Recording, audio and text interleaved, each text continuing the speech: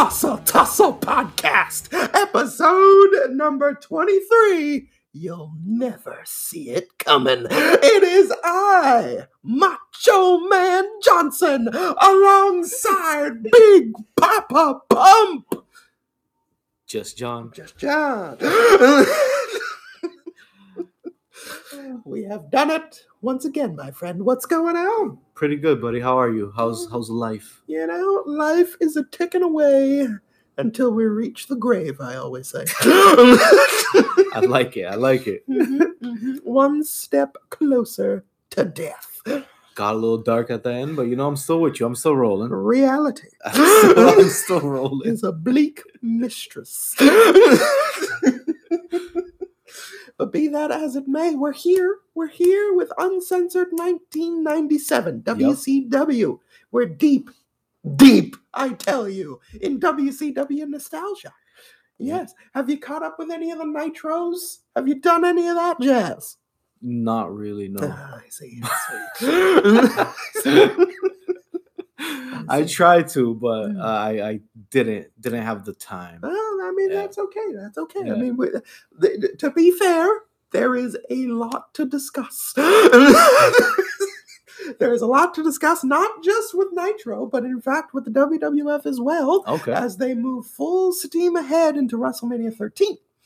WrestleMania 13 being one of the lowest bought WrestleManias at the time. There's a lot of turmoil going on that side of the pond. Meanwhile, we're coming off of WCW Super Brawl, which featured its own bit of turmoil, if you remember. Yep. Yes. Yeah, so that's what we're going to be discovering today, digging deep, getting our fingers all muddy and messy as we talk about Uncensored. Are you hyped for Uncensored? Yeah, man. Just looking at the card for the match, I was like, for the show, sorry, I was already super hyped up for it. And yeah, it didn't disappoint, especially with knowing most of the rivalries coming in. Yes.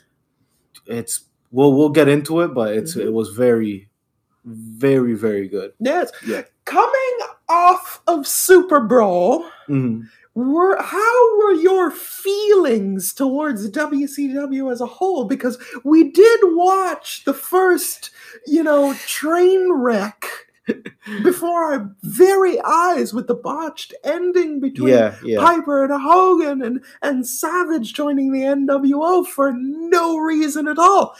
Did this at all put a chink in the armor of WCW? Well, for me, at least it did a little bit, just because first we were coming off of a Sold Out, which was just the worst. Yeah, that was terrible. Then we head into Super Brawl, which wasn't my favorite show, to be honest. No. It was a good show, but it wasn't my favorite. Plus, with the ending and all that, it kind of I started to see what people were saying about WCW. But I was still like, you know what? It's still early in the year. You keep saying that this is their most profitable year. So I'm like, yes, there has to be a turnaround coming. And yeah, this pay-per-view was better, but I'm still kind of I'm not sure where to be at with this year of WCW. We're driving the rickety wagon. Yeah. And we're looking down at the wheels and we're like, we just have another mile. Just get another mile. You see, there's gems in each of these shows that you're like, okay, this might be heading in the right direction. Indeed. But then there's also moments where you're like, oh my God. What are we doing right now? No. Well, okay. So let's lay the groundwork of Uncensored for our listeners. Okay. Because first of all, the main event that we have is a massive triangle match in the style of almost a Royal Rumble-esque feel. So even when you think you're out, John, even when you're not in the WWF, we pull you in with a Rumble anyway. Yeah, this whole concept was confusing as fuck to me the first time I heard it. But it was certainly an interesting concept. I will say that, because here's what's happening. It is Team WCW, which walking into the pay-per-view was the Giant, Lex Luger, and the Steiner brothers. They have put up the tag team titles in exchange to have all the titles on the line, basically, in this match. Mm-hmm. Meanwhile, the NWO with Hogan, Hall, Nash, and Macho Man Randy Savage, new member, they are putting on the line, of course, all of the championships that they currently possess. And should they lose, they are not to be able to wrestle or perform on WCW television for 36 months. Very random number. Yeah. Don't want to say anything. And Team Roddy Piper, which consists of Piper, Mondo, Jeff Jarrett, and Chris Benoit, members of the Four Horsemen, with Arn Anderson and Ric Flair both being injured apparently, so they are not involved. But what is on the line for Piper is that if Piper should win, he gets Hollywood Hogan in a steel cage match. But wasn't there also stipulation that if NWO won, they could challenge for any belt? That's right. Yes, they get carte blanche. They're able to perform on television, perform on the pay-per-views. Basically, it's the retribution world. They're going to get some contracts. It's going to be WCW sold out basically every Monday. Week. Yeah, every week. Come rain or shine. Also, on Monday Nitro, we have Dennis Rodman. Yes. Dennis Rodman has arrived in WCW and immediately plants his flag with the New World Order. Yeah. Those were wild times. Yes. How did you feel about Rod the Bod coming into WCW, immediately going with the NWO? Did you know anything about this? Yeah, of course. Like, being a basketball fan, every basketball fan remembers that time period where Dennis Rodman, for some reason, was wrestling. Not showing up for practices. Making Michael Jordan real upset. Saying that he had family emergencies, but it was just to go hang out with Hogan. It makes sense for his character because he was seen as that bad boy type of guy back in the day, so it makes sense for him to align himself with NWO.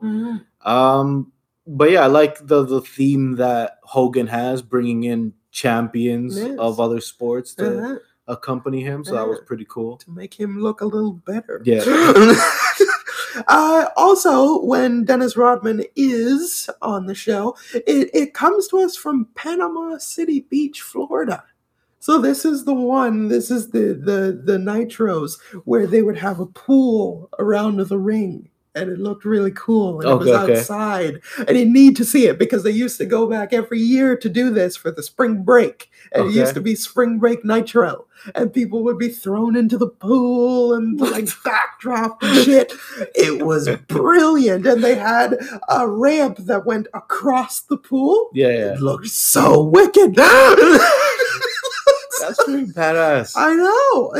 It's something that AEW have been trying to replicate a little bit with their themed shows. Yeah. To some degree of success, other ones kind of just blending into the background. They never pull the trigger on them. That much. Like, putting a pool around your ring is 100% committed to whatever bit you're going for, right? Yeah, it was great stuff. And WCW used to do this all the time. The first Nitro was held in a shopping mall. Yeah. They've had pay-per-views literally on the beach. I've seen those. Sturgis Motorcycle Rally. And now, Panama City Beach, Florida for spring break. Yeah. Fantastic stuff. And now, would you rather? Our very special edition and a perfect time, as I said, very turbulent time with both Raw and with Nitro. So let's go. The ratings are there. The ratings for Nitro are there. How is Raw doing on the other side of the fence? And would you rather, just John? Let's start. February 24th, the night after Super Brawl. Raw gets a 2.43 rating, while Nitro pulls in a 2.97. The main event of Raw, The Undertaker taking on Farouk. Oh my God. Or we have Lex Luger and the Giant taking on Harlem Heat. I'll go Lex Luger and the Giant taking on Harlem Heat. Very frank. To be honest, I don't know what the storyline is behind Taker and Farouk, but I don't think that would help it. Not much. Okay. That was the main event of a Raw. That was the main event, indeed. Madness. Now, here we go. And this week of pro wrestling is extremely important. Mm-hmm. And it marks significant changes with Raw is War in particular. Okay. Raw scores a 1.91 rating. See, I don't even know about ratings, and I know that's bad. Oh, yeah. While Nitro pulls in a 3.41 rating. The main event is of Raw, the Bulldog, British Bulldog, and Owen Hart for the European Championship in the final. Okay. Meanwhile, Lex Luger and the Giant take on the Steiner Brothers. Oh, Lex Luger and the Giant again on the main event? Yes. Or new tag team champions. They're pushing the new tag champs. Right? Mm-hmm. Versus the Steiners? Yes. Or Owen versus the British Bulldog? Yes. I'll go Lex and Giant again. I'll go Lex and Giant again. Now, the reason that this Raw is War did so poorly and ends up being a very significant one is because this is the Raw is War that takes place in Berlin, Germany.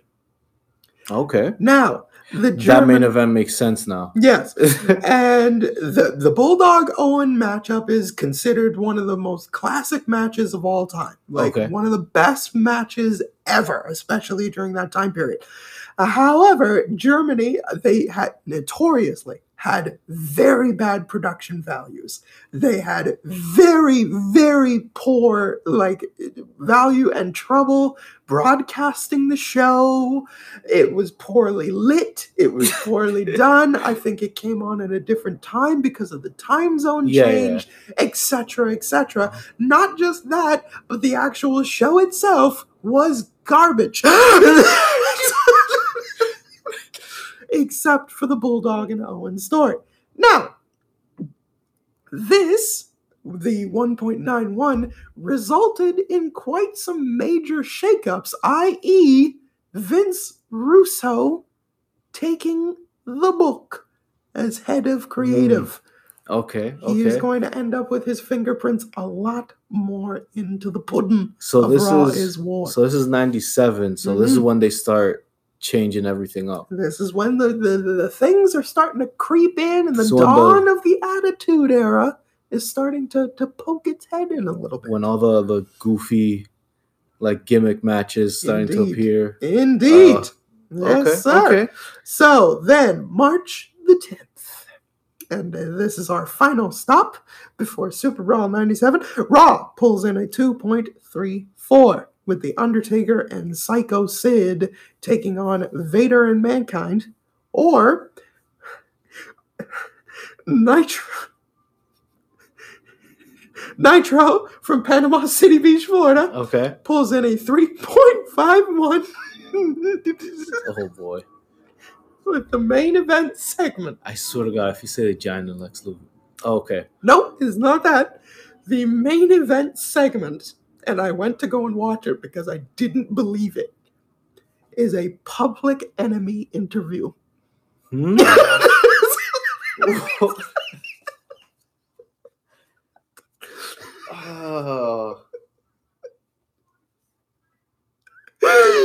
a Public Enemy interview where they cut a promo on the Horsemen. Okay.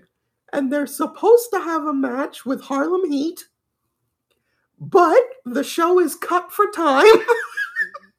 So it's a 13-second brawl. And they end the show.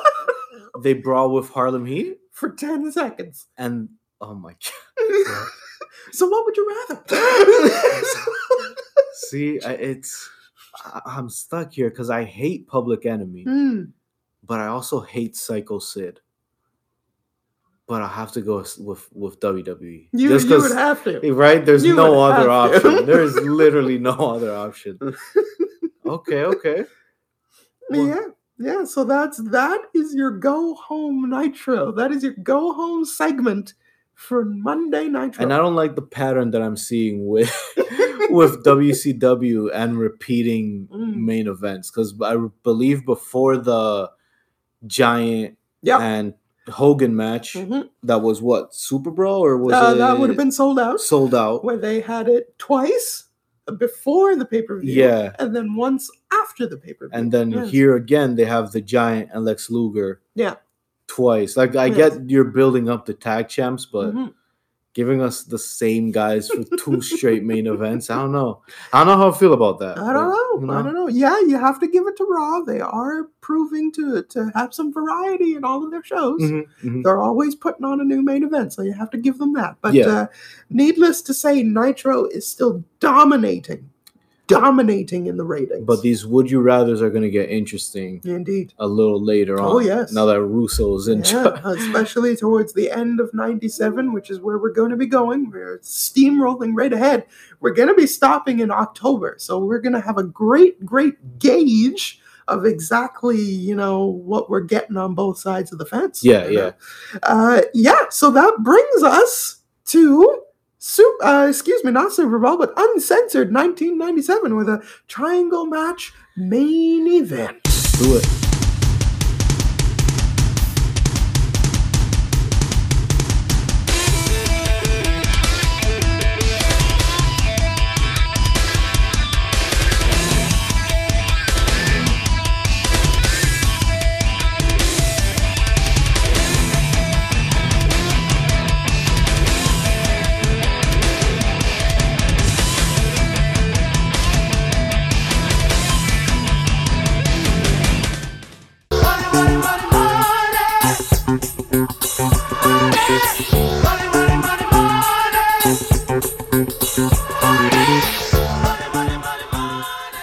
It is all about the numbers. John, what's it all about? Don't make me say it. God damn. The numbers. That's right. Felt terrible doing that. Uncensored 1997, March 16th, 97. Where are we at? We are live from North Charleston Coliseum. That's in South Carolina. Brilliant. USA. The pay-per-view buys 250,000, which is up significantly from the year before at 175,000 buys. The attendance, 9,295. Packing them in. And the live gate, $101,184. It is a good time to be WCW. Business is booming. Yes, Dennis Rodman is here with the NWO. Eric Bischoff has been suspended from his duties with the abuse of power. Isn't he the head? Yeah, God, how the fuck do you get suspended? Turner. Oh, I see. Ted Turner, baby. I see. The Turner brass is saying absolutely not. Absolutely not. Bischoff, you're out of here. Okay. Abuse of power. Abuse of power. But the rest of the NWO can stay. Yeah, they're fine. Bischoff is out the door. Randy Anderson, the referee, is back live and in living color. I accidentally said that he returned at Super Brawl. That was not the case. It was, in fact, what's his name? Mark Curtis was the main event referee of that one. Anyway, so if the NWO loses, they lose the titles and they can't fight for 36 months. If they win, they have carte blanche over WCW and can challenge anytime they wish. Okay, perfect. That is the stakes. The stakes Big are set. Stakes indeed. Tony Schiavone, Dusty Rizzodes, Bobby the Brain He-Man on the desk. Love it. Love it. Let's get it Our started, baby. Team for match number 1. It is a no disqualification match for the United States Championship as Dean Malenko challenges Eddie Guerrero. Yeah, and going forward, just to let the audience know, all of these matches have some sort of special stipulation to them because it's uncensored, baby. Yes, it's kind of like Extreme Rules or a lethal lockdown, if you will. Yes. You know, if I may be so bold and talk to our young viewers that don't know anything about WCW in 1997. They're just tuning in, you know, they're fresh as babes. Oh my God. Those precious babies that don't know what uncensored is. You pieces of shit with your youth. Yeah, so anyone under the age of 25, that's what that means. It's Extreme Rules. Fuck out of here. You bastards. It's hardcore. It's uncensored. Yes. Dean Malenko and Eddie Guerrero. Indeed. Champion Eddie Guerrero. Eddie gets knocked out early with a shoulder tackle. Mm-hmm. He's kind of looking at the crowd. He's a little bit off his game here. He's letting the crowd get under his skin a little bit, which is kind of interesting. Dean takes him into the corner and puts the boots in. All right, then delivers a massive suplex. Eddie fights back with the mud hole kicks, as Dusty Rhodes calls it. Boos for Eddie Guerrero. Yeah, we're starting to see the evolution of Eddie in real time, which is pretty cool. Cut backstage where the Wolfpack have killed Rick Steiner. This was so random. Again. Killed him again. Well, they don't know that yet. But yes, basically the second time he's been murdered. Yeah. It's been a bad week. Yeah. Rick Steiner is laying backstage while the Wolfpack stand over him and are taunting and saying, "Get some help, call an ambulance, he's fallen and he can't get up." Meanwhile, back inside where wrestling action is taking place, not that you'd know it from the commentary team, but Dean Malenko with a single leg grab. Dean then throws Eddie over the top rope, which is no DQ, so it's all perfectly legal tonight. Then Dean grabs the belt and starts using it on Eddie Guerrero, and the fans love it. Yep. Clothesline only gets a 2 count. Eddie then catches Dean with a Uranagi. All right. And then it gets over top, and as Dusty calls it, he's a tongue wagging. He's a tongue wagging him. He got Dean Malenko down, and he's just a tongue waggling. Here's Eddie Guerrero. Shakespeare himself. Eddie goes over the top rope and drives the leg of Dean Malenko onto the apron. Eddie is definitely looking, scowling at the crowd. He's got the boos, and oh boy, Eddie Guerrero is looking a little heelish here. 100%. Yeah, 100%. Eddie flies in with the classic senton onto the leg of Dean Malenko, a leg lock submission that transitions into the STF. We cut backstage once again where Rick Steiner is being stretchered out now. Yeah, and the outsiders are still there. The Wolfpack. You know, they're pretending to be concerned. Yeah. Giving the too sweet, hope it gets better, you know. But WCW, at this moment, before the show barely even gets off the feet, already a one-man down. Yeah. Already a one-man deficit. Also, I'd like to point out that none of those people look like medical professionals. No, you didn't think so? One guy, I think, had a hoodie on. Yeah, Of this. No T-shirts and jeans for you? They have to be in uniform at all times? Yes, if you're taking my dead body in an ambulance. Fair enough. We cut back to ringside where Eddie Guerrero gets tossed into the railing. But then Eddie is able to fight back, positions Dean Malenko's leg onto the steel ring post, and delivers a drop kick into it. A figure 4, and he's holding the ropes when the two men get back inside. An eye poke to break the hold by Dean Malenko. Eddie with the uppercut, stiff European uppercuts, knocking dick still. Dean Malenko sent outside with a baseball slide. Eddie top rope, but gets the rail instead. Back in, Dean Malenko is working the arm. Eddie gets the tilt-a-whirl backbreaker, a powerbomb into a cover, but only a 2 by Eddie Guerrero. Fantastic stuff. Dean with a blatant old low blow, but Eddie gets one in as well. He's meta playing dirty, and I love it. A power slam out of nowhere by Dean Malenko lights up the crowd, and then Dean with the ultimate form of disrespect, a frog splash onto Eddie Guerrero, but he pulls him up. He doesn't even take the 3. This version of Dean is amazing. The last 2 months of Dean Malenko. Unbelievable stuff. Must watch. Unreal. Eddie counters the powerbomb, but still gets a tilt-a-wall power slam for his efforts. Both men going for pins, but no one can get a win. A German suplex by Dean Malenko. A tornado DDT by Eddie upon recovery. And then, an ultimate form of disrespect. A cloverleaf by one Eddie Guerrero. Unreal. Six has arrived at ringside. Eddie gets the belt off of Six, who tries to steal it again. But in the haste, Six throws in his camcorder. Dean Malenko spots it, grabs the camcorder, ducks Eddie's attempt at the belt shot, which was quite clever, and Dean cracks him over the head with the camera. 1, 2, 3. Dean Malenko is your new U.S. champion in a phenomenal opening. Amazing, amazing match from the start to finish, even with the interference at the very end. A banger of a match. Yes. Eddie slowly turning heel. Like, just a couple of weeks ago, this guy was getting cheered like crazy. Yeah. So all of a sudden, this heel change, the last 2 months of Dean and his overly aggressive style, that's still very cool to see.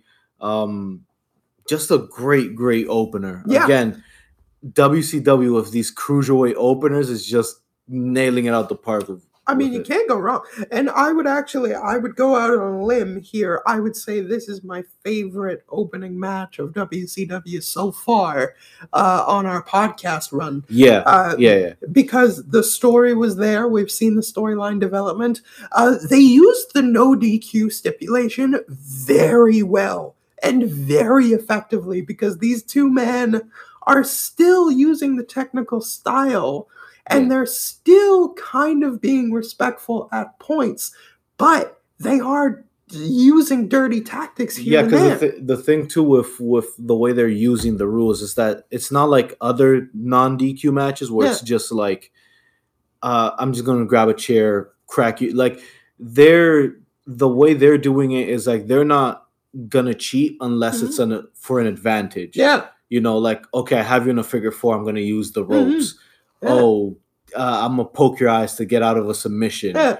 Like stuff like that. That's we really didn't see them until like the last moment when Eddie tries to hit him with the belt. That was the only moment in the match where they like actually went out of their way to kind of use these dirty tactics. But mostly throughout the match, it was like very strategic, even the way they would cheat. Good. It was crazy. And that is the mark of very, very smart professionals.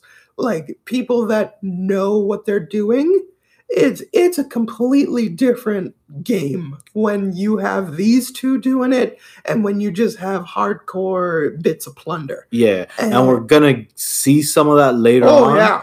But yeah, it's cool to see that like, hey, we can still be strategic even though there's no DQ. Brilliant.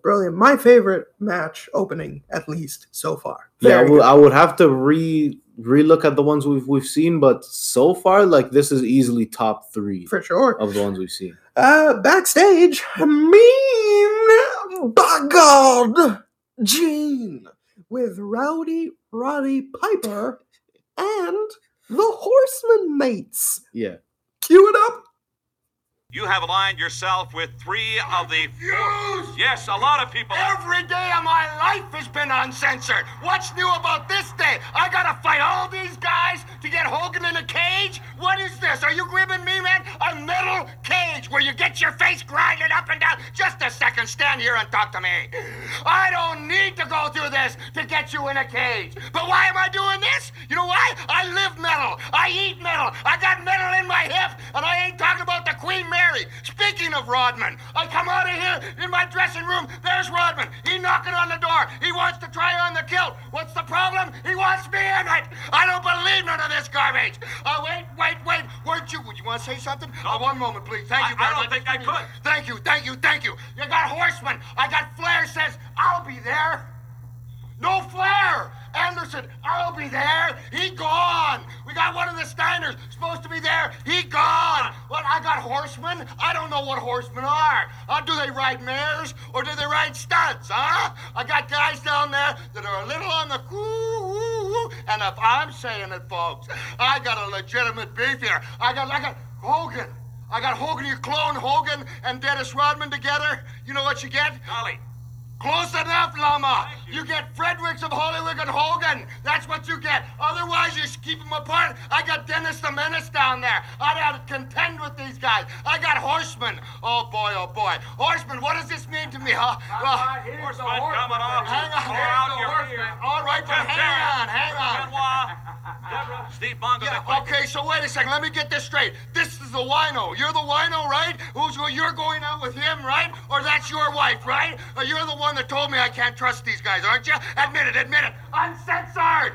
I said there is some dissension from time to time. What are you, Johnny Cochran? Oh, you ripping what? Now, don't come out here and instigate, Gene. We're a unit tonight. The Four Horsemen are backing up Roddy. You talk about Mark Men? Yes. These guys admire Mark Men. It's Dennis Rodman. It's Hogan. It's Hall. It's Nash. Those are the boys that are Mark Men. And Piper, I'm going to make a promise.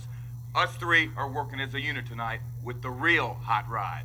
Yeah, that means you're working and you're watching my back, right? Not jumping on it. Get it, Rodman? That means, wait a second. Have we compared our differences? Are we all set and square? Are we happy, Mongo?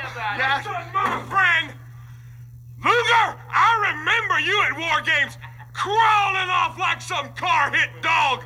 You didn't help the Horsemen that day, brother. And Holly Nash, I can't wait to get my hands on you. I remember down in Bradenton, hit me in the head with a spray paint can. I like it makes my teeth tingle. You posted me. You wrote NWO on my back. So what? Now you got Dennis Rodman, the Worm from Chicago, a basketball player. Watch up, Chicago. I'm gonna show you who the icon in Chicago is tonight.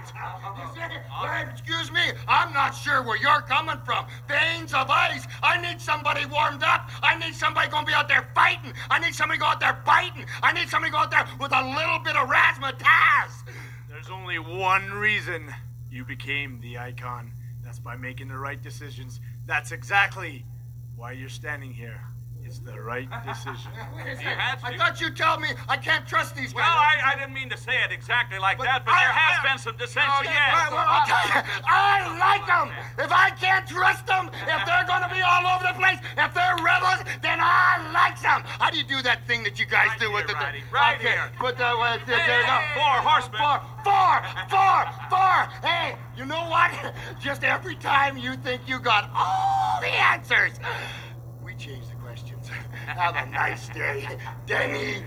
All right, thank you very much. And the queen of WCW, Miss Deborah McMichael, I was going to talk to you, but apparently we are Tony's back to you out there. Wild promo from these guys. I can't trust you. Who we're gonna trust? Oh my God! Well, speaking of Rodman,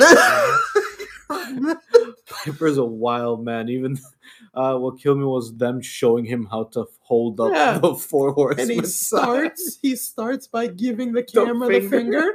Jesus. Like, Roddy, what are you doing? I don't know how they could keep their composure on this guy that I was on the floor. Beats the hell out of me. But needless to say, Mongo, Jeff, and Chris Benoit aligning themselves with Roddy Piper. They're saying to each other, we can't trust one another. We can't do it. And what's interesting is that in the build-up to this show, Roddy Piper was recruiting real athletes. So he was recruiting boxers and he was doing shoot fights. Okay. And these are some of the worst segments ever. Some of the worst segments ever. These ragtag bunch of nobodies. Just a bunch of jobbers, nameless pieces of shit. to go as Piper's team for the main event of this match. And then I think like 2 weeks before the show, they're like, no, we'll do the Horseman. It makes more. But I feel like there was probably there's something there. I think if they would have not picked like just full on nobodies and made it just like find like the most aggressive guys. But no. But that would have been you would have had to watch them. You have to watch them. Yeah. This was dead on arrival. Oh my It's God. Roddy Piper in his regular wrestling gear, but with massive boxing gloves. Yeah, because I was when they were running down the teams for this, when they got to Team Piper, I'm like, why is it Team Piper? It's the Four Horsemen. Yes. They already have a team name. So now that makes more sense. Yes, That makes more sense. Dreadful segments. Absolutely dreadful. Match number 2. Psychosis taking on Ultimo Dragon. Interesting. Mike Tenay joins us on the desk here. He mentions that Psychosis and Ultimo Dragon for the first time ever. Yes. So another first. They've had tag team matches against each other, but never one-on-one because of Mexican politics. Or something I guess so. I don't know. Of course, Sonny Bono accompanying Ultimo Dragon. Sonny Bono accompanying Ultimo Dragon to ringside here for Psychosis' match. Dragon on top to start with the quickness. Mat wrestling, whips, trips, pins, and nobody can get the advantage. Quick kicks, and my God, Ultimo Dragon is so fast. Like the way that he's running off these ropes, delivering the kicks. And he's insanely fluid. Oh, like not a foot wrong. Nothing. My God. Like all the shows we reviewed, to my knowledge, I still haven't seen him look sloppy once. No. He is, I don't know if this is his prime. Maybe it's a little bit before, maybe it's a little bit after, but if this is not his prime, he is still unbelievable here. Yeah. One of the best wrestlers like on the roster. Easy. Hands down, yep. A leg lock by Ultimo Dragon. Psychosis gets out, manages to get him into the corner, pushes him up, and Dragon with a handstand on the top rope splits his legs. Dusty says that's hard to do and that he tried to do it once. A sight to behold that would be. He didn't have to tell us that. No. We know he can't do that. Dragon kicks him down, gets in a camel clutch. Sai is able to switch out and get one on himself. Bobby says that that Ultimo Dragon travels by rickshaw to Japan, and Dusty loses it. Absolutely. What are you talking about? Did you say he's on a rickshaw? A rickshaw! Oh my God! The things that make Dusty happy are good Lord. What? I don't know. And he, like, you can tell that he loves Bobby the Brain Heenan. He does. Like, of everybody on the roster, he loves Bobby. And if you really listen to their commentary when they're all together, Bobby knows exactly what to say to make him crack up. Like, you can see moments where something happens and Bobby's just like trying to figure out how to like word it because he knows it's gonna crack this guy up. Oh my God. It's so lovely. It's so lovely to listen to. Just seeing him get cracked up all the time. Top rope leg drop by Psychosis ends in a 2 count. Tilt-a-war backbreaker by the Dragon to follow it up. A sleeper, but Sai is able to get in a jawbreaker. But the Dragon, he just locks it right back in. The crowd, sadly, is dead quiet. Dead quiet. And we're going to experience this throughout the entire show. Yeah. But for this one, it confused me. Yeah, because they're putting on quite the performance at the moment. Fucking Dragon and Psychosis. Like, what are you? Yeah. It's so weird because you can literally see people sitting with their arms folded. Yeah. Like their arms are crossed. And like you'll see like the 1 or 2 guys that'll be like, oh, that was a like a good little move. golf clap. Like, I respect this. But it's like, was a weird thing to see. Even when Psychosis delivers a suicide dive, it gets little reaction, and he goes over the top. He doesn't even go through the middle. Even Mike Tenay is like, that is a good move. Psychosis follows that up with a slingshot leg drop from the inside to the outside of the ring. Dragon is able to regain control with a handspring back elbow while Psychosis is leading on the ring rail, which is pretty cool. Then a acai moonsault by the Dragon. Dusty has no comment, thank God. I think he's used to it. Before Psychosis can get back into the ring, Ono lays him out with a spin kick. Well placed, right to the kidney. Moonsault, but Psychosis is able to kick out. Both men fighting for pins. A cradle by the Dragon only gets a 2. Psychosis tries for the crossbody into the corner, but the Dragon moves. Psy with a superplex. Off the top rope attempted, but both men come flying down face first. It's a double down. Frankensteiner by Psychosis, but the Dragon turns it into a pin for a 2 count. Running Liger Bomb, a spinning DDT, and a Tiger Suplex for the Dragon victory.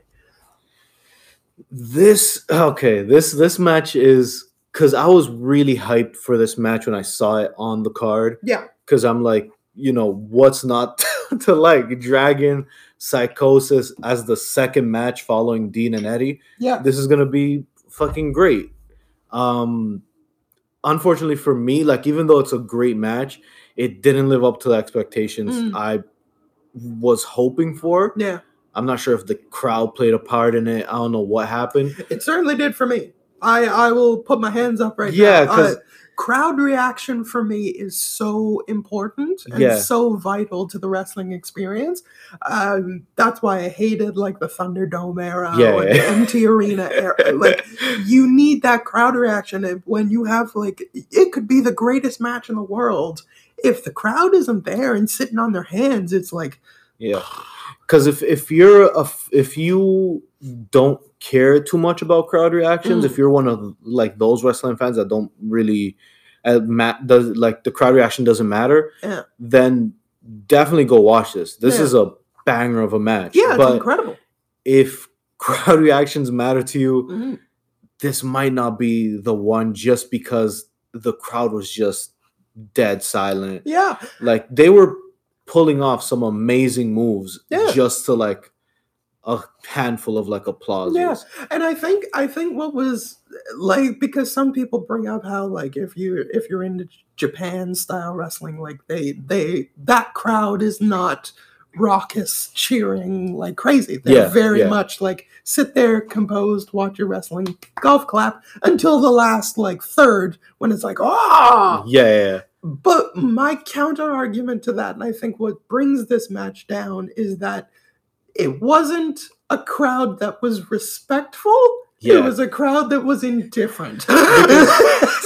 Because I always hate that thing that they say about Japan fans, because it's not that they're like quiet throughout the match. They're respectful, but they're not quiet. Like if you actually watch a match when a big moves happen, they're probably not yelling, but they do. You hear the claps, and every now and then you'll hear someone cheer. So there is a form of reaction. It's just not like 100 people screaming and being like, it's not American crowd. It's just like claps, but it's still a reaction. But this was just no one was reacting to anything. Like running Liger Bomb. Double face buster from the top rope, tornado DDT, tiger suplexes, cartwheel into a back elbow on the, like, nothing was getting these people out of their seats. So it's like, not at all. This isn't even like a respect thing. It was just the crowd was just dead. Yeah, they just weren't into it, and it's just curious. Very, very curious. This is not the crowd, obviously, for maybe cruiserweight wrestling. I don't know, because from reviewing WCW, just seeing how the storylines are going, I expected people to be hyped for this, because I was hyped for this, because I'm like, from everything we've seen, these two were on a collision course, and we actually got them, and people were just like, it was cool. sadness. It was cool. When Mike Tenay doesn't react, it's like, all right, Yeah. what the fuck's going on? You're the cruiserweight guy. brother. Ooh, yeah. It is a Diamond Dallas Page interview. See how I swerved you there? I came with the right and got you with the left. Oh my God. Yeah. It's going to be a long day. Oh, yeah. It's a long night at the office. Diamond Dallas Page gets interviewed at the stage area by Mean Gene Okerlund. I don't understand what the content of the interview was supposed to be. Like, I don't understand the purpose of it. Why he was out there. Yeah, because he brings DDP out and he asks him something. And all I know is DDP went on about Savage. Yeah. I didn't even know they were feuding. Yeah, well, this is only just starting. This is only just starting. Round one. Yes. Oh my God. Yes. And it does, in fact, become Feud of the Year. Okay. Yeah. So we might be making a little detour. Okay. So a little rocky start. Yeah. Well, okay. We might be making a little detour in order to explore some Diamond Dallas Page and Macho Man Randy Savage. But needless to say, Diamond Dallas Page is, I guess, cutting a promo kind of on Randy Savage. Yeah. Like just unprovoked, just starts talking about Randy Savage. Yeah. And one of my favorite lines of probably ever in the history of words. Yes. DDP says, "Hey Savage, next time you can snap into a bang." And I'm like, what the fuck is wrong with you? Diamond Dallas Page is trying his best. I think it's a very slow burn until he becomes a genuine very character. Slow burn. Yeah. He's like, snap into a bang. Because everything is coming into place. Like, it's actually beautiful to see this man learning his character on the fly. But there's still kinks. A lot of them. Like, I'm glad that we get to where we're gonna go. Because he's honestly a great wrestler, great human being overall. Yeah, certainly. So it's really cool to see him go through all this shit to get to where he is. So Diamond Dallas Page is is conducting the interview. Then all of a sudden, out of nowhere, brand new member of the New World Order, Macho Man Randy Savage, and Miss Elizabeth, who is now a visible character. Yeah. So she's getting her own development. Yeah. Yes.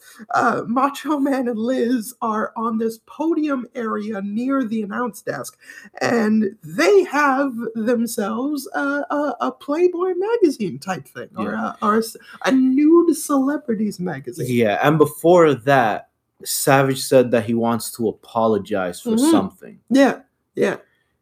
We're going to keep running down this. He never apologizes for anything. No, not at all. Okay. Not at all. Because he's saying, I didn't know that you were so cool. I didn't know that you were so hip and so with it. Okay, because now I know who you are, you know?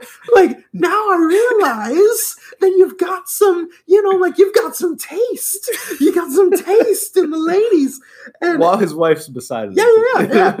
And he pulls out the magazine. Well, actually, Liz does. And she shows a centerfold, which has been spray painted, so all of the nudie bits are covered. Yeah. But Kimberly Page, Diamond Dallas Page's wife, for the first time actually being acknowledged on television as his wife, is in the nudie mag. So Macho Man is like, you're cool. I want to be your friend now.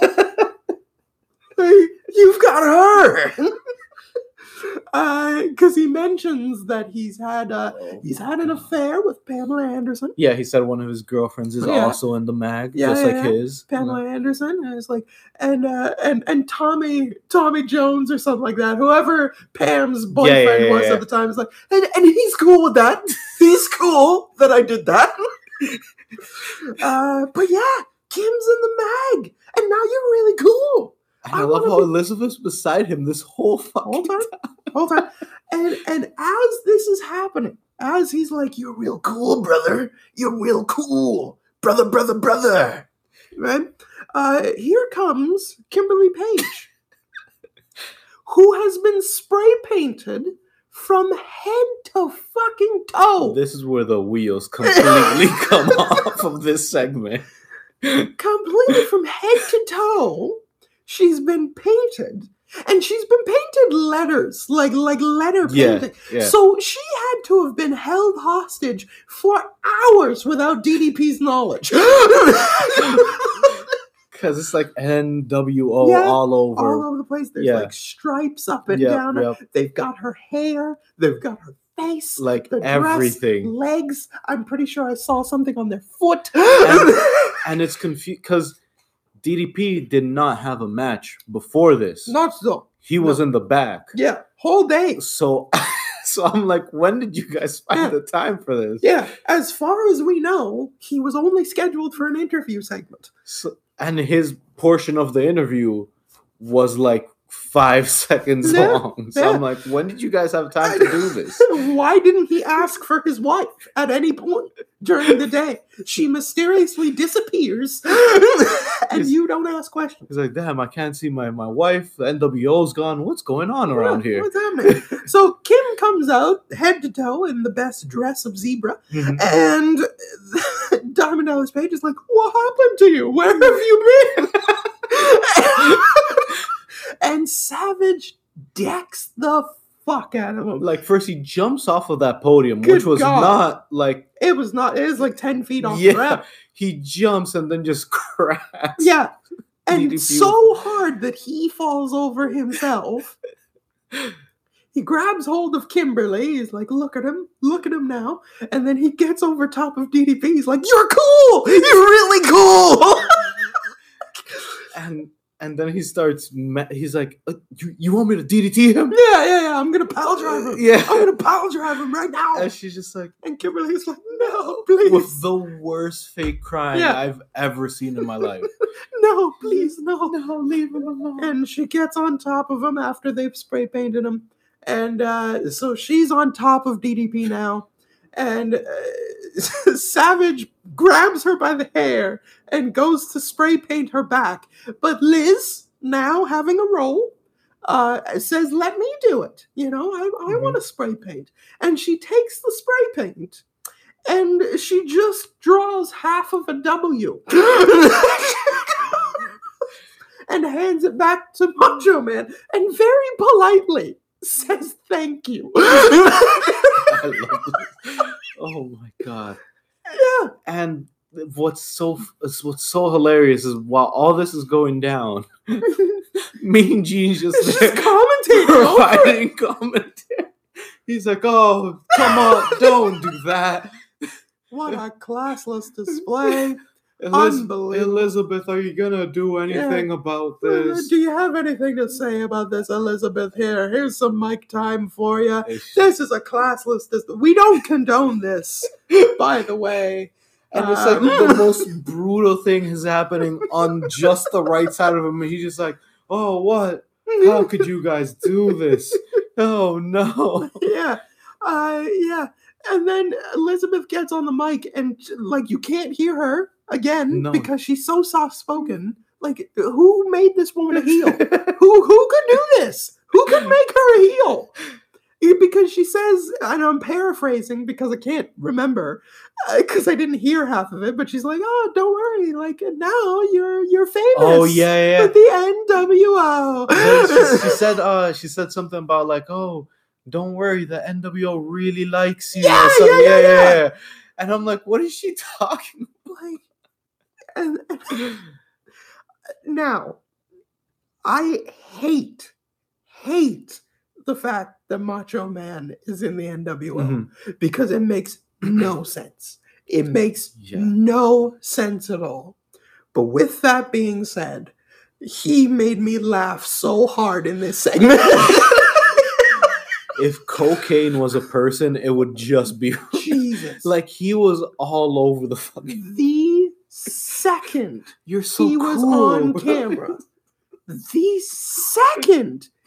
was on camera, he was electrifying.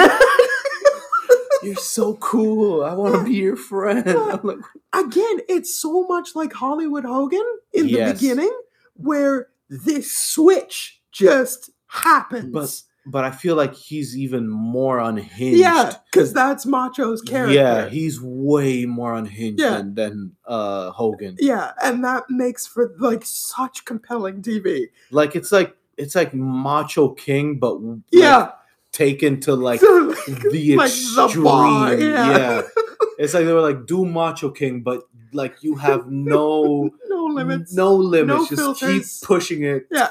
Do whatever you want. We'll give you 6 minutes.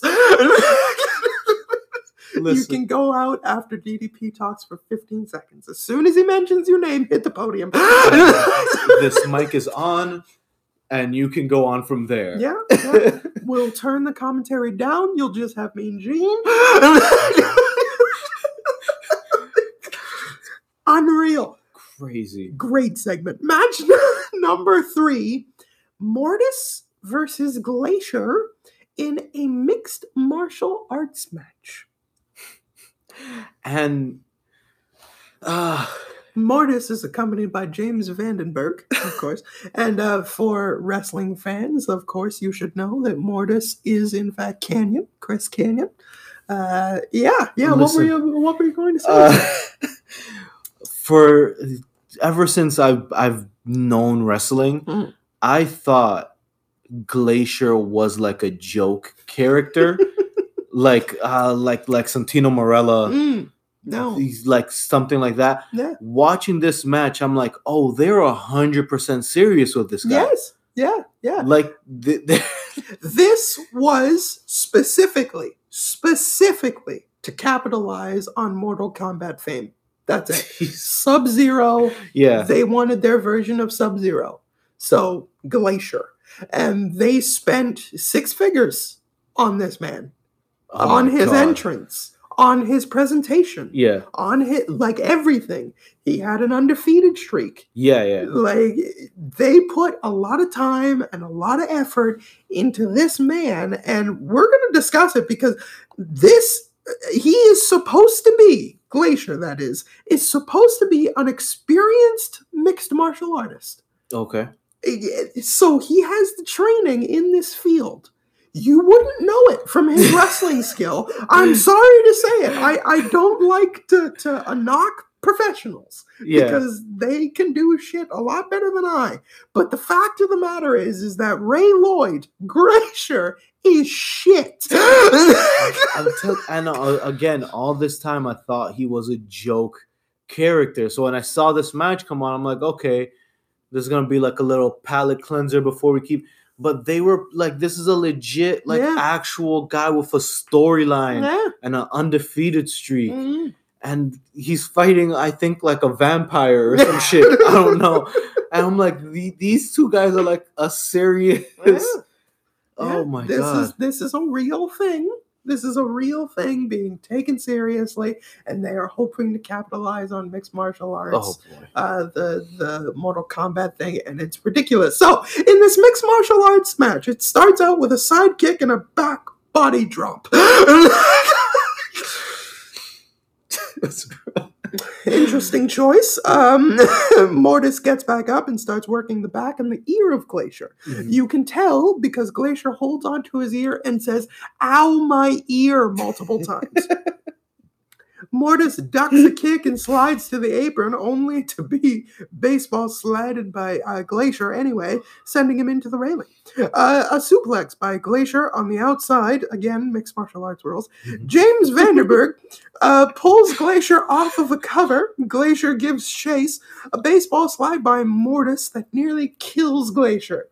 That was the only part that I was like, okay, like that was decent, was when he nearly died. Yeah.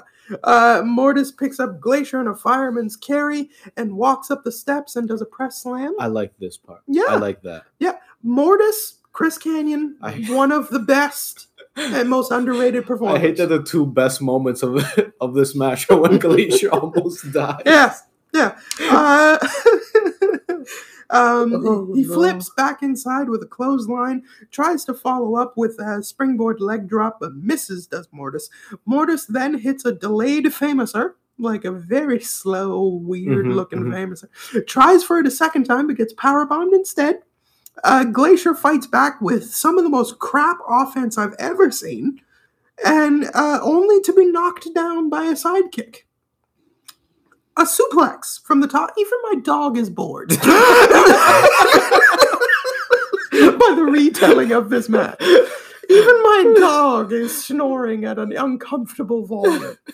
A superplex from the top rope by Glacier after knocking Mortis on the top. Mortis catches Glacier coming off the top into a Northern Light suplex. That was decent. Into a near fall. Glacier goes for his kick, but the ref is pulled in front. Mortis lands his, but only gets a 2. Glacier then hits his kick and wins after a malfunction between Mortis and James Vandenberg. Also, the fact that his finisher is just a sidekick.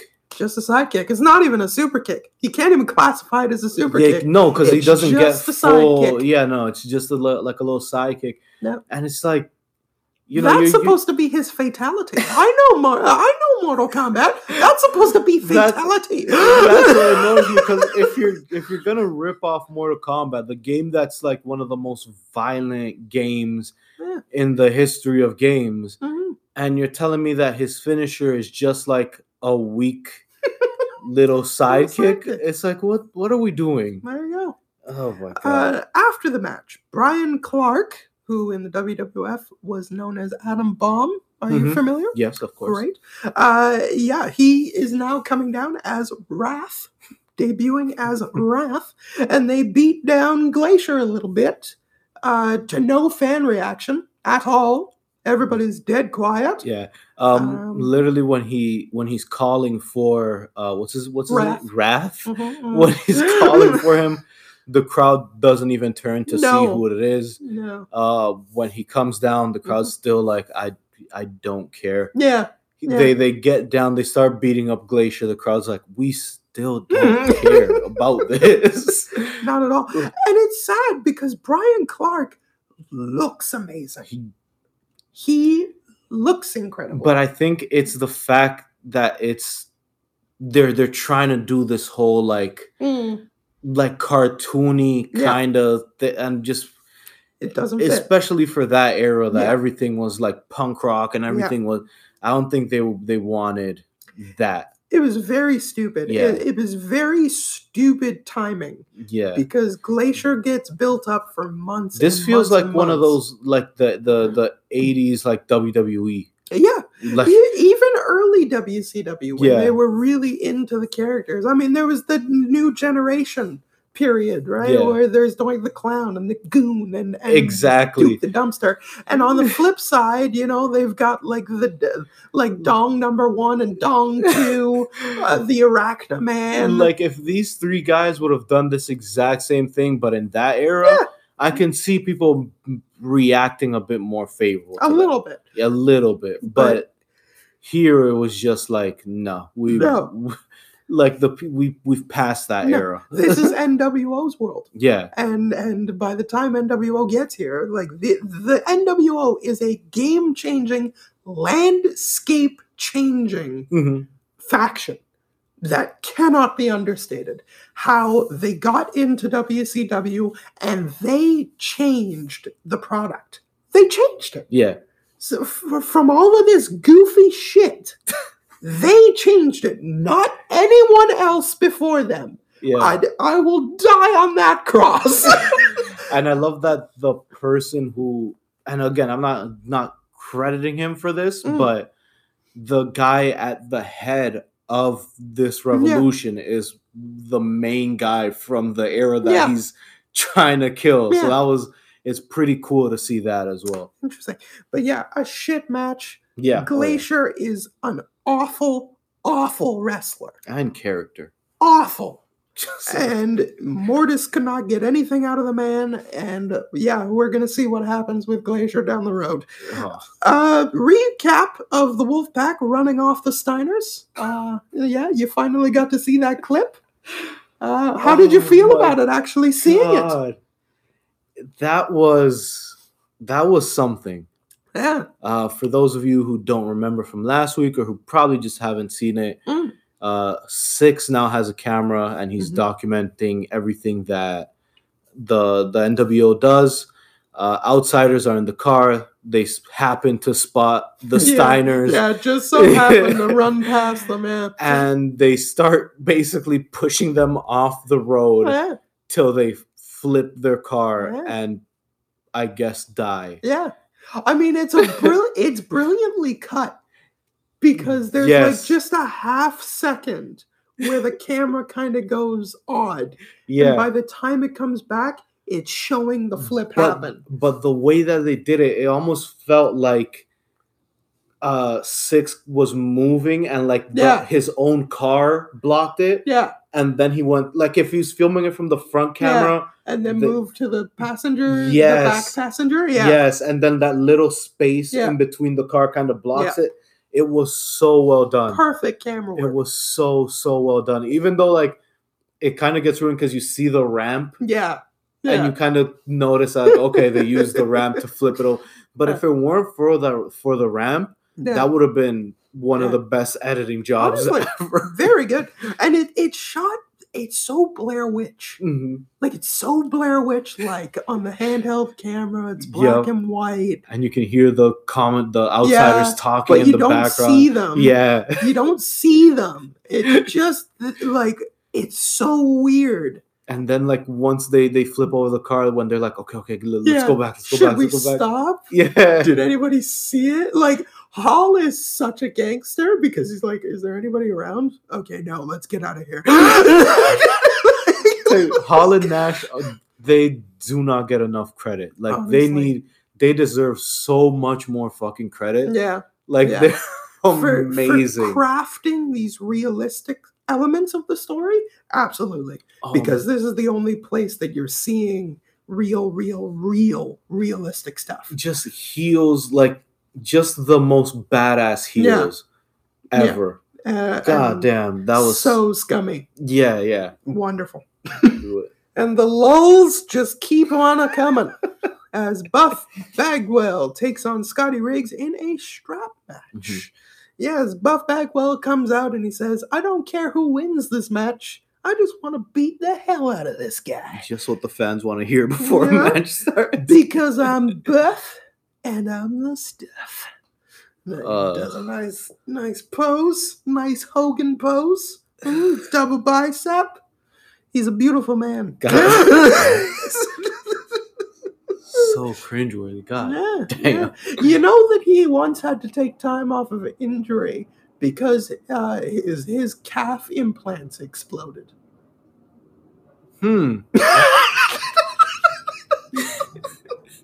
So he has calf implants? Yeah. What, to make them look like? I don't know. Look better. Look nicer. I don't know. More fit. You know? What? Yeah, he had to take time off due to injury. Oh my God. Because his calf implants exploded. Yeah. Oh my God. I don't know how to answer that. A little nugget of information for you. Just let it sit. Let it sit on your tongue right there. Scotty Riggs comes out with a strap. In this strap match, you must touch all four corners in order to win the match. Buff Bagwell gets a little bit of a whipping before the match even starts. But then once he's in, Bagwell gets the upper hand and taunts immediately. Bagwell gets crotched on the top rope and then whipped in the chest. He's then superplexed off the top rope by Scotty Riggs. Riggs is a whipping. He's a choking. Then Dusty starts talking about a sack of cement. Okay. Starts talking about the sack of cement, that it's easier to pull, but Tony Schiavone doesn't agree. It's easier to pull. It's easier to pull a sack of cement with a strap than Buff Bagwell. than a human. Oh, right? What? No, Yeah, it's not. Bobby does agree with him, and Dusty is overwhelmed by the fact that Tony Schiavone doesn't agree with him because he's saying, of course, it's easier to do a sack of cement because the sack of cement ain't fighting you. It's just laying there. You can pull it around all you want. Okay, it doesn't have legs. And then Bobby the Brain Heenan is like, yeah, it doesn't have any legs, so obviously it's going to be much easier to do. You can 100% carry a human before you can carry it. No.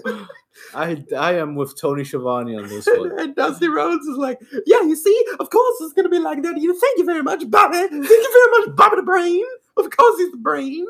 I'm talking about the C-Man. And literally, every single time after that, when anybody goes to touch the corner, he's like, you see that? And if it was a bag of cement, if it was a bag of cement, we wouldn't have had this problem. Okay? He already would have been touching at four corners if he had the bag of cement. And Bobby the Brain Heenan is like, yeah, you see, like it doesn't have any legs.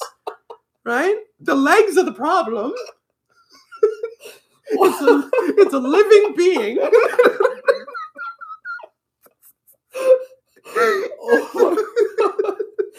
Why is that every match I skip ends up being hilarious? You need to watch the show. You need to watch. Like, these are gems that you are missing.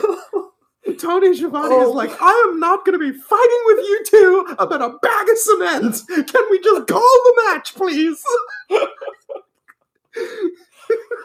Oh, no. Riggs goes to start on the corners only to get it broken up.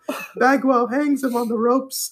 Bagwell is then on the attack and goes to win, but he is also stopped at the second one. And this is when Bobby and Dusty Rhodes really start to chime in. Literally crying. Yeah. So, like, you see, he was stopped at 2 because he's not a bag of cement.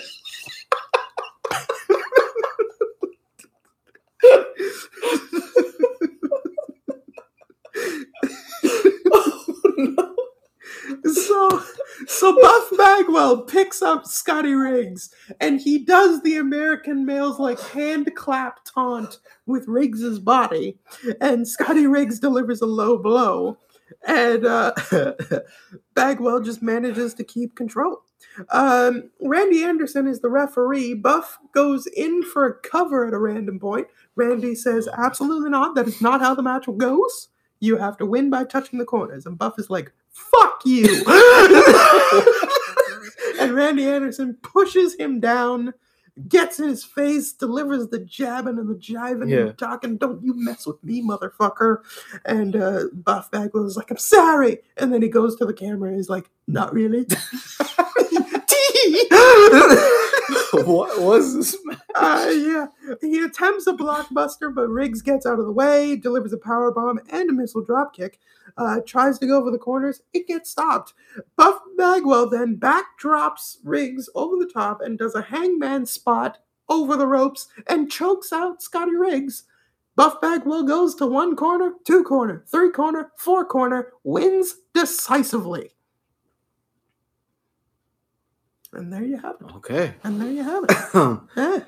I'm definitely going to go back and finish that match. You need to. Because I'm literally crying over here. That was the funniest exchange I've ever heard anyone have. The bag of cement. What the fuck? Because he brings it up out of nowhere. It just comes out of nowhere. Like, before they even start touching the corners, he's like, if it was a bag of cement, it would happen. We would have no problem whatsoever. But because it's not a bag of cement and it's a human being, a bag of cement is a lot easier to handle than a human being. Oh my gosh, I'm sweating over here. Team NWO get themselves a little interview where they're talking pure bullshit. Scott Hall and Kevin Nash both tried to end the interview collectively, but Hogan and Savage continue the promo. So what was supposed to be maybe a minute 30 turns into 4 minutes for no reason. Literally they don't say anything other than they're basically saying we're gonna win. Yeah. They don't have anything. No. Well, every now and then Savage kept making Hall look at the magazine. Yeah. He's like, look. And Hall's just like, I don't care. And Hogan is too busy putting Dennis Rodman over. Yeah.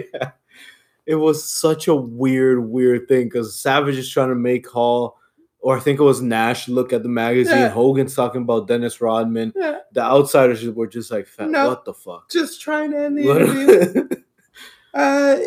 This is the opposite of the Piper interview, because at least with the Piper Horseman promo, it at least hyped the match.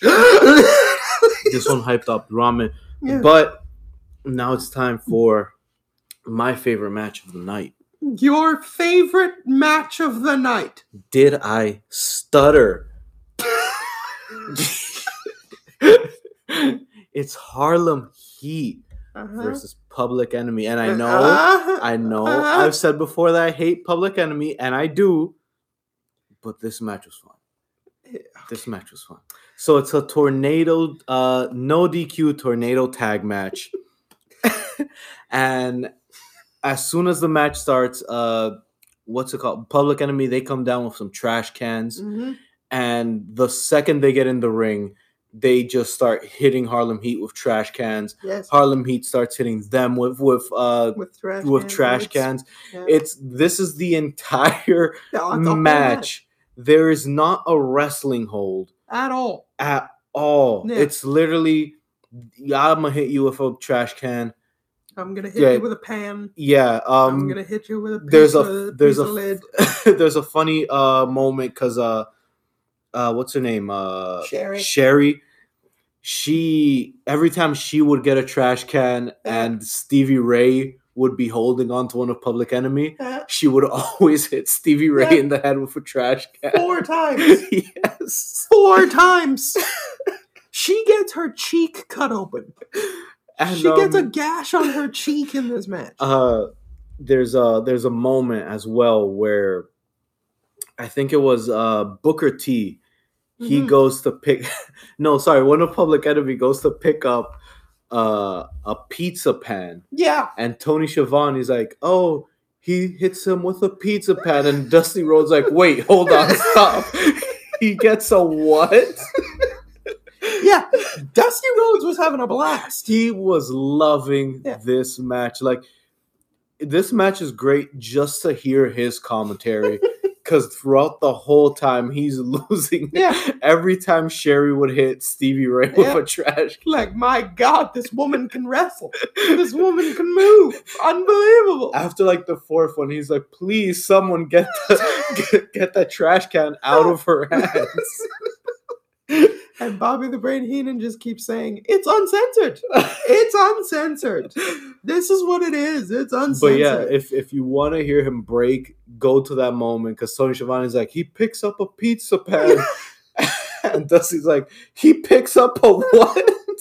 He pick up a pizza can? Pizza pan?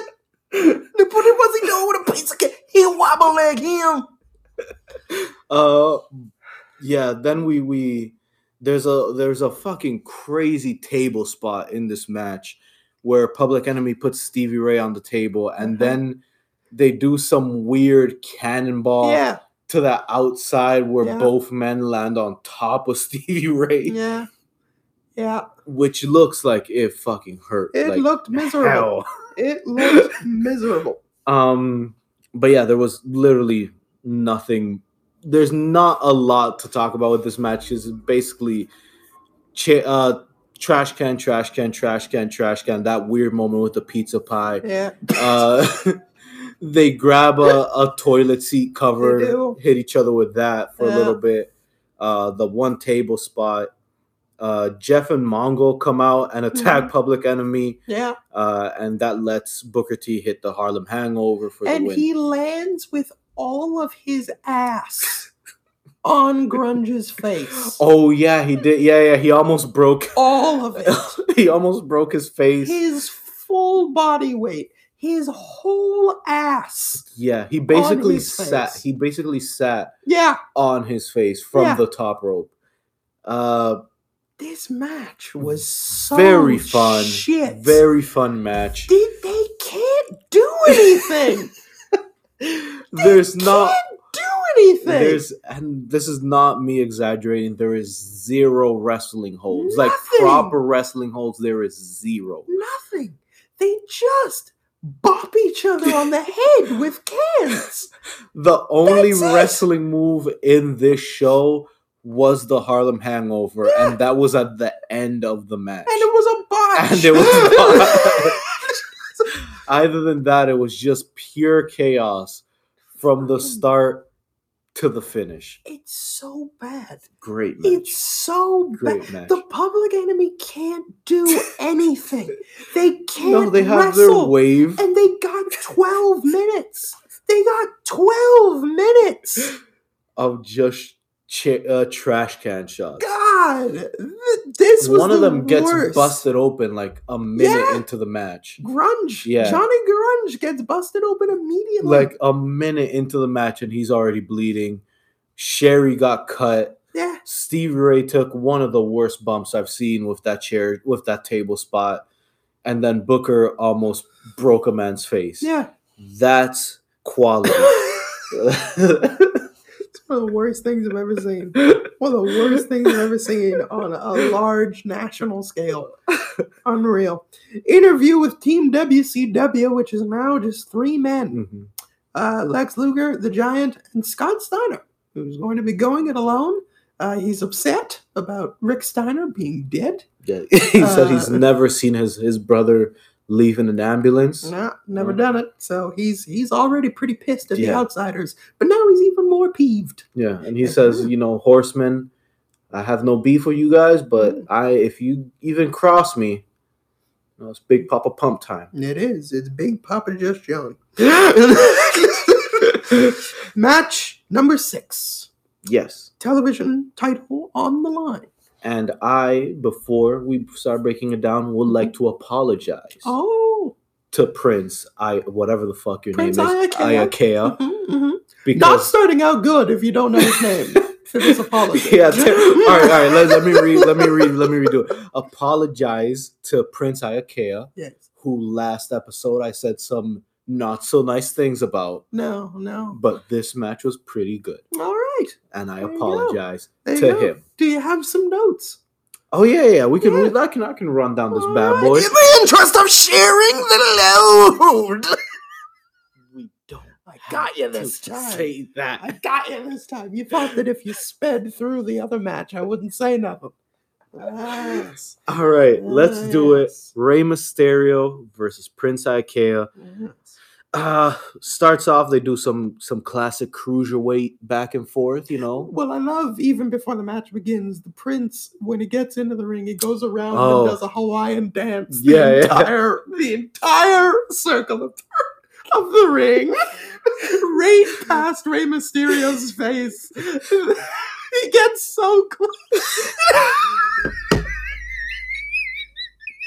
He gets so close. I think one of the feathers just brushed his face. He gets so close to Rey Mysterio. Oh, God. And Rey's just sitting there, just like, okay. Yes. Yeah, but yes, they're doing good cruiserweight. Cruiserweight back and forth, the whole 9. Rey goes for some a head scissors move, but Prince grabs him and turns it into a Samoan drop, which I thought was pretty cool. Well, I guess it's not a Samoan drop since he's Hawaiian, so a little Hawaiian drop. Yeah. Rey hits a springboard senton onto Iakea. Rey does a head scissors that sends Iakea to the outside. Then he hits another springboard senton, this time to the outside on Iakea. Indeed. Iakea hits a power bomb to Rey. I'm gonna call him Prince because I feel like I'm mispronouncing his fucking name. It's Iakea. No. Somewhere there's some Hawaiian listening to this being like, that's not how you say it. So Prince then does a springboard crossbody to the outside onto Rey, which was pretty cool. Indeed. Rey hits a moonsault from the top rope on Prince. Rey hits a K-brada, as Mike Tenay calls it. A K-brada? A K-brada. What the fuck is a K-brada? A springboard moonsault, apparently. Okay, then. Rey hits a top rope power bomb. He goes for the pin, but Prince kicks out. Prince goes for the springboard crossbody off the top rope, but Rey meets him in midair with a drop kick. Yeah. Ray hits Prince with a whisper in the wind, and there's a weird moment because the bell rings. Basically it's for the TV title. Yeah. Apparently, it usually has a time limit for how long you can wrestle. That's right. They did it. They told us, the viewers at home. They didn't really tell the audience that were in the crowd, and they weren't like they do with AEW now, or just any promotion now, that they tell you where the time is. Yes. So Ray hits the whisper in the wind. The bell rings. Ray thinks he won. The crowd is very confused because they clearly saw Prince kick out at like 1. So they're like, what is going on? Yes. And again, they explain to us what happened. Crowd has no fucking clue what's going on. Nope. Ray grabs the mic. He basically says he respects Prince, but he wants some more time. Yes. He deserves some more time. And Prince is like, you know what? Fine.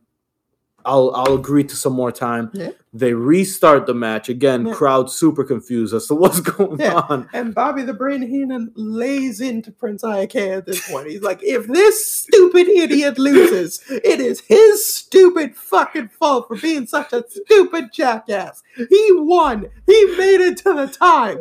That's it. Oh, so when Bobby does it, it's fun. You know what? Whatever. As soon as the match restarts, Ray lands some chops on Prince. He then hits a springboard leg drop to the back of the head of Prince. Ray hits Ray's fully in control. He hits a reverse hurricanrana from the top rope. Ray then goes for a springboard into like a hurricanrana, but a Frankenstein. Yeah, but Prince reverses it and wins by pinfall. There you go. Yeah, there you go.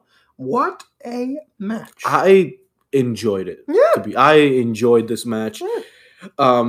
It wasn't like super crazy, but it was pretty enjoyable. Yeah, I mean, Prince Iake is a failure.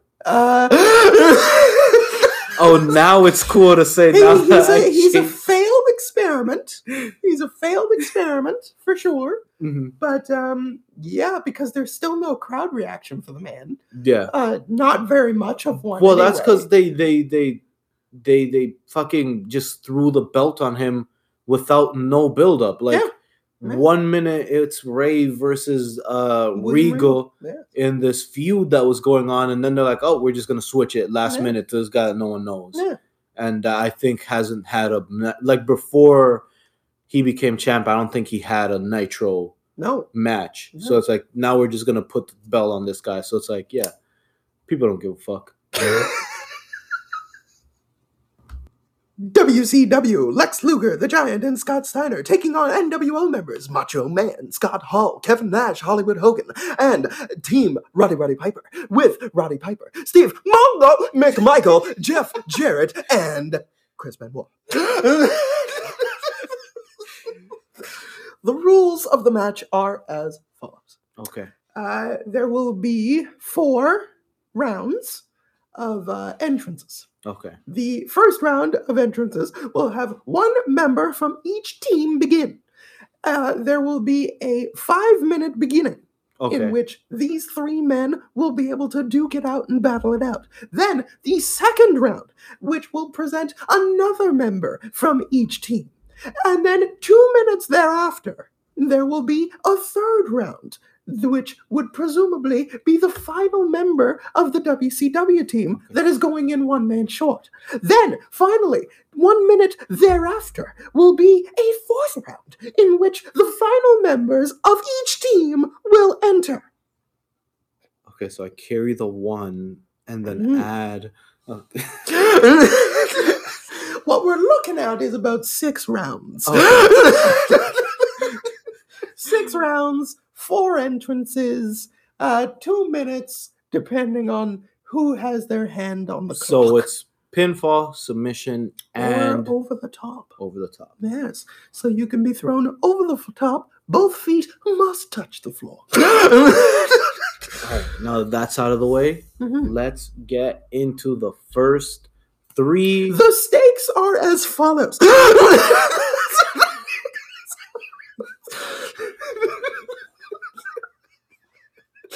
Roddy Piper is wanting to challenge Hollywood Hogan inside of a steel cage if he is able to win. Okay. If WCW wins, they are banning the NWO, gaining back all of the championships. The NWO cannot be around for 36 months. If the NWO win, they have carte blanche over the entire WCW to challenge for whatever championship they so desire at whatever show they so desire.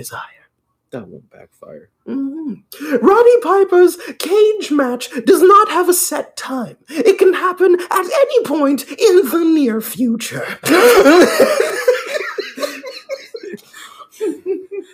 Leaving everything very vague. All right, now it is unknown as to whether or not the title will be on the line should Roddy Piper win said championship match. Okay, so now the first 3 members of each team come out. Mm-hmm. Let's get ready to rumble. They paid Michael Buffer again for this. This is the easiest money he's ever made in his life. I was like, yes, the first 3 members no, are. Fuck you. Go for it.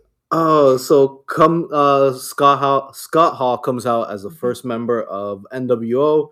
Mm-hmm. The Giant as the first member of Team ECW. WCW. Holy shit. See, you're distracting me, goddamn. I wanted to get the rules in place. And then Chris as the first member of Team Piper / Four Horsemen. Yes. So Scott Hall gets the fall-away slam on Chris Benoit before the Giant even gets to the ring. Mm-hmm. Once the Giant gets in, a double clothesline for both men. Giant maintains control pretty much with strikes, clotheslines, big boots, the whole 5 minutes. Exactly. Hall tries a 10-punch spot on the Giant, but gets pushed off. The Giant delivers one hell of an elbow drop onto Scott Hall. Hall tries to get a sleeper in on the Giant, but gets thrown off. Then chokeslam to Chris Benoit, a mighty amount of hang time. He throws Scott Hall into the corner, does the Giant, and goes for a big splash. Hall moves. The Giant goes over the top and to the floor. The Giant has been eliminated before the second round even begins. The Giant, oh my god. It makes all the dumb shit he did when he first debuted in WWE make so much sense. Yeah. He is for 5 straight minutes. Because he gets eliminated with only 10 seconds on the clock. That's right. So for the first 5 minutes, he is completely dominating this match with just chops and strikes and big boots. And for some reason, he's like, you know what? Now's the time for me to go for like a crossbody splash in the corner. God damn. To no avail. Jeff Jarrett, Randy Savage, and Lex Luger, which I was kind of surprised about. I was kind of surprised that Luger would be out before Scott Steiner. Anywho, those are the 2 men out in round number 2. Lex Luger gets in, press slams to Jeff Jarrett, press slam over to Macho Man, but Scott Hall breaks it up in time. Then there's barely any action because 2 minutes goes by lickety-split, and we have Mongo, Kevin Nash, and Scott Steiner. So the final member of WCW is out. A big old pop for Scott Steiner, who runs wild, delivering press slams, power slams, double underhook suplex to Scott Hall before Nash takes a cheap shot. But Steiner ends up slamming Kevin Nash. He is hugely over here. Then a big old suplex to Randy Savage. And Jeff Jarrett is knocked out and eliminated by Kevin Nash after a big boot and a clothesline. Then Scott Hall backdrops Steve Mongo McMichael out of here. Then the final round, number 4. Roddy Piper, but for some reason, no Hulk Hogan. Yeah. Hogan decides not to come out. Yeah, for like a good couple minutes, he decides just like no, not time, not coming. And then it's weird because you see the clock come back up. Yeah. So I think even they were like, wait, where is Hogan? Are we supposed to put the clock back up? What's going on? Piper shows up. So Piper has only Chris Benoit with him. Mm-hmm. Lex Luger is a man completely unto himself with no more members because Scott Steiner is booted out by Kevin Nash shortly as Piper gets into the ring. For some reason, Hogan and Rodman finally come out separately. Hogan decides that he's not going to go in and he's going to take pictures with Dennis Rodman on the outside. Yeah, so he's just walking around the crowd, just throwing up some too sweets, just having a time. Roddy Piper and Savage are just fighting. Piper's got a chain from somewhere that he's choking Randy Savage out with. Hogan just takes pictures with Rod the Bod until finally he gets in and starts choking Roddy Piper. These men brawl to the outside. Macho Man attacks out of nowhere once again. Back inside the ring, Rodman positions himself behind Roddy Piper, who takes an Irish whip from Hogan. Rodman holds down the rope, sending Piper out. He is eliminated. Yep. Piper refuses to leave and continues to fight with everybody for the next 5 minutes. The Outsider's edge to Chris Benoit, and then he is thrown out. Piper is still chasing after Rodman until finally, all members of the NWO just get in the ring and leave Piper behind. Yeah. Lex Luger is all that remains against all 4 members of the NWO. And then Luger fights back out of nowhere with a backdrop. Clothesline, torture rack to Macho Man, who submits immediately. Then Nash, clothesline to the outside. Scott Hall is then racked, and he is submitted. In no time, it is down to just Lex Luger and Hollywood Hogan. Luger goes to rack Hogan, but Savage gets a can of spray paint from Dennis Rodman and delivers one of the weakest shots that I have ever seen. And this is how you know that Savage was put in this group, putting him in this group was such a bad idea, because this whole main event, don't get me, this main event is great. I like this main event. Yeah. But the whole time you're like NWO, WCW, and then you're like, oh yeah, Savage. Yeah. He always feels like you always kind of forget him. Then you're like, oh, because even at this moment when Luger racks up Hogan, I'm like, oh shit, he's actually gonna do it's over. Then Savage comes on. I'm like, oh yeah, Savage is here, I guess. Yeah. It's always that moment with Savage. Yeah, and so there you go. The NWO win. They are allowed to challenge. They are official in WCW. Rodman comes in, spray paints Lex Luger. Everybody's having a good time. Yeah. Savage. Wait, was it to Lex Luger or was it to... Oh, let me see. I mean, they beat the piss out of Lex Luger for a bit. Yeah. Because, what's his name? Dennis Rodman, then after he spray paints Lex Luger, he gets on top of Lex Luger and starts slapping Lex Luger with the worst slap. None of them connect. I have so much love for Lex Luger because he tried to sell them. You see him move his head but none of those shots were connecting. Nothing None of those shots were connected. But then comes the loudest pop so far on the podcast as Sting descends from the rafters and looks down NWO, and all the members of commentary are like, do something. What are you going to do? Make your mark, and we're going to play it here. And let me also say this. Dream, you said that Rodman is not a wrestler. And I said, no, you're right, he's not. Yeah. But, oh my! Sting is here! Sting from the top! Come on, man! Play your cards! Do something! Who are you playing for? Boy, do something! Sting! Yes! All right! Go with it! Sting with the bat!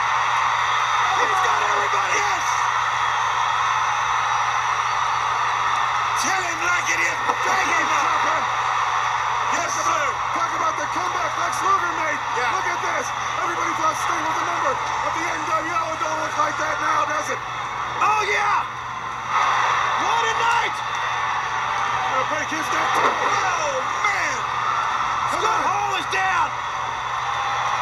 put him out too. All hell is broken loose at Uncensored. And hell brought with him a baseball bat. Sting, get your hands on Hogan and Rodman. Finally, for the first time since the fall of 1996, Sting has shown us a glimpse of what he is all about. Sting, I don't know who he's playing for, but he's not playing for the NWO, and that's good news right now. Slowly turns and points. Get him in there. Right at one man. Just like Babe Ruth pointed to center field. And that man is not center field. He's pointing at you, Hulk Hogan. What an entrance. The biggest crowd reaction by far. Easily. Sting nails everybody. He hits Hall with the bat. He hits Nash with the bat. He hits Macho Man coming off the top rope with the bat. He drops everyone with the Stinger splat, with the Scorpion Death Drop. One of the most legendary moments in wrestling. Like, if you've ever seen any wrestling highlight reel or anything wrestling, that moment gets put in there. Absolutely. It's one of the best moments ever. It's explosive. The crowd go nuts, and it is such a sustained pop. Like, finally, Sting has made a definitive thing. And I am against the NWO. And then he had that super badass moment when Hogan's like, "Oh, drop the bat. Why don't you drop the bat?" And then he drops the bat. Yeah. And Hogan's like walking in the ring, and he turns his back to Hogan. I was like, "Oh shit!" Turns his back to Hogan, says, "Come on, get on in here." Hogan gets in, and he's like squaring up. He throws a punch, but it is blocked. Sting nails Hogan. Sting beats the piss out of him, drops him with the Scorpion Death Drop. A huge moment. It is an epic ending to this show. And and it almost makes you forget that, NWO can challenge for any title, anytime, anywhere. The lasting moment, the lasting memory is Sting finally planting his flag, his moment of victory. As we move on to the match of the night, the standout star in the overall show grade for Uncensored 1997. It's been quite a show. Match of the night, the standout star of Uncensored, and the overall show grade for the pay-per-view. Just John, what do you got for me, and why? Match of the night, Dean Eddie, Harlem Heat and Public Enemy have a special place in my heart. But this one was just insanity from start to finish. This was the best match on the show. Yes. Easily. Yeah.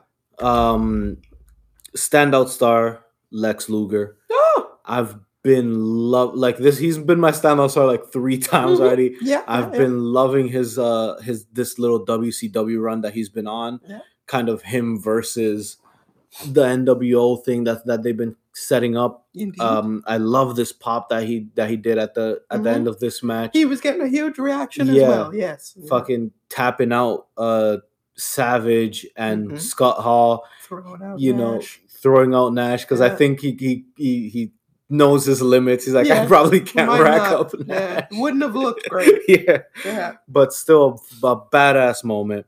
Overall show grade was 3.5 out of 5. 3.5. Really enjoyed it. Literally only the Mortis and Glacier match was terrible. But then everything was like decent to really good. So 3.5. Very good. 3.5. If it wasn't for Mortis Glacier, I could have been 4. Yes. Yeah, this is very true. Very true. Yes, match of the night for me, absolutely echoing it. Dean and Eddie Guerrero, 1,000%. As I said, one of the best matches that I've seen in WCW on the podcast so far. I'd go as far to say as it's one of the best matches that we've done on the podcast so far. So Dean and Eddie, man, they are killing it. I can't wait to see what they continue to do. Yep. I'm wondering if it's going to turn into a triangle match at some point with 6. getting 6 in there and doing a 3-way. I can see them do that. Seems like that's I can where see they're them going. do that. Yeah. So we shall see. My standout star, however, is going to be Macho Man Randy Savage. Okay. He was very entertaining in that interview. But what I will also say is that during the main event, he was selling for everybody. Yeah. He sold a lot for Roddy Piper. Yep. He sold a lot for Sting in the post-match scrum. He was very, as you say, like there were bits where it was like, oh yeah, Savage. But when he was on screen, he was noticeable.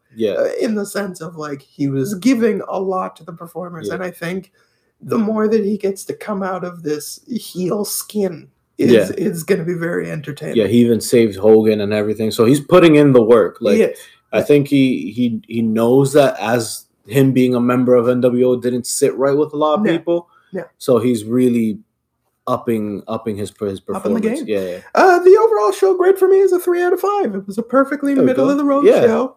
Perfectly fine. The middle did lag for me a bit. The crowd, unfortunately, was not there for a lot of the matches. That definitely brings some things down. But needless to say, we had some good matches there. We had the opener. We had Psychosis and Ultimo Dragon. Very good. Ray and IAK was fine. Mm-hmm. And the main event was good. Yeah. The concept of it was good. Yeah. It's a little complicated. But I think if it was a run a bit more smoothly, like had Hogan have just come out at the proper fucking time. And if all teams had all their members. Yeah. Because like after like round 3, then it's like, oh no, now it's only 2 people that are coming out. Yeah. But again, it was an interesting, it wasn't a bad concept. No. It was an interesting concept. Yeah. I would actually like to see it be done in present day. I would actually like to see it happen. I don't know, because like for example in AEW they're gonna have a lot of trios. Yeah, they're gonna have a lot of trios. And I wouldn't mind seeing it. And AEW already has a similar concept with their battle royal style, which is they come out in groups, exactly, right? And that runs quite smoothly. Yes, I think it could happen again. It wouldn't be that hard to do. I would like to see it. But it would have to be like an AEW crowd or like a smaller independent promotion. Yes, for sure. Because I think if you do that in WWE now, they won't know what the fuck. It would be rough. Yeah, it would be rough. But a hard sell on that one. Indeed. So I did say that we might make ourselves a little stopgap for Spring Stampede, which is the next episode in which the main event would be Randy Savage versus Diamond Dallas Page. There's no Hogan. There's no Roddy Piper. A lot of the big stars are not there. What happened in that show? There was just time off. Oh, okay, there was just time off. A lot of these guys, they were on contracts. They were guaranteed money for less dates. Mm-hmm. So the next show, Spring Stampede, is on the back solely of Macho Man and Diamond Dallas Page. All right, let's do it. So that could be the next one. But on what I was originally planning was taking a look at Slamboree, which has the main event of Roddy Piper, a returning Ric Flair, and football star Kevin Green taking on the Wolfpack. What are you describing right now? What the fuck? It is quite the interesting show, and that 6-man tag match actually is considered one of the best matches that that WCW put on in that year. What are you saying? What? So there's a lot of avenues that we can go down. So I'm actually not going to tell anybody what we're actually going to do. You have to tune in next week to see which one it's going to be. This is a win-win either way. A win-win either way. But yes. Now, I'm going to take the wheel on the outro for a little bit here because I did say that we had a heartwarming announcement, a feel-good announcement to make. Mm-hmm. So yes, you can. Thank you so much for listening to us and joining us on this episode. You can find us on multiple platforms such as Spotify, Google, Stitcher, all of these wonderful things, Audible, Amazon Prime Music or some shit. But I am also proud to announce we are on Apple Podcasts. Oh, I told you guys we would be on there. Oh, we are officially on that even got Apple me by surprise. Podcasts, ladies and gents. So all of you iPhone users out there can now hit up the iTunes, Apple Podcasts, leave your ratings and reviews on there. And I would just like to say, because it was very difficult to get it on to Apple Podcasts. We had to jump through a lot of hoops in order to get it done. But it's the amount of listeners that we have had in our 23 episodes has been quite overwhelming for me. I have really, really been appreciating the feedback. All of the episodes are getting great numbers and great reviews. And to be on Apple Podcasts, to give the platform that much more to the listeners that, some of them don't have Spotify. Some of them can't be bothered to create accounts. I get it, brother. I get it. So, Apple Podcasts official. Thank you very much for all of you listening and being there while just a couple of stupid lads talk about some stupid wrestling. We appreciate you. So, yeah. That's dope. Look at that. That's dope. Look at what we've done. We're on Apple Podcasts. We are on Apple Podcasts. So no excuses from anyone. We are literally everywhere now. We're everywhere. YouTube, that you can find Spotify, us. Everywhere, anything you can think of, we are there. And you can follow us where?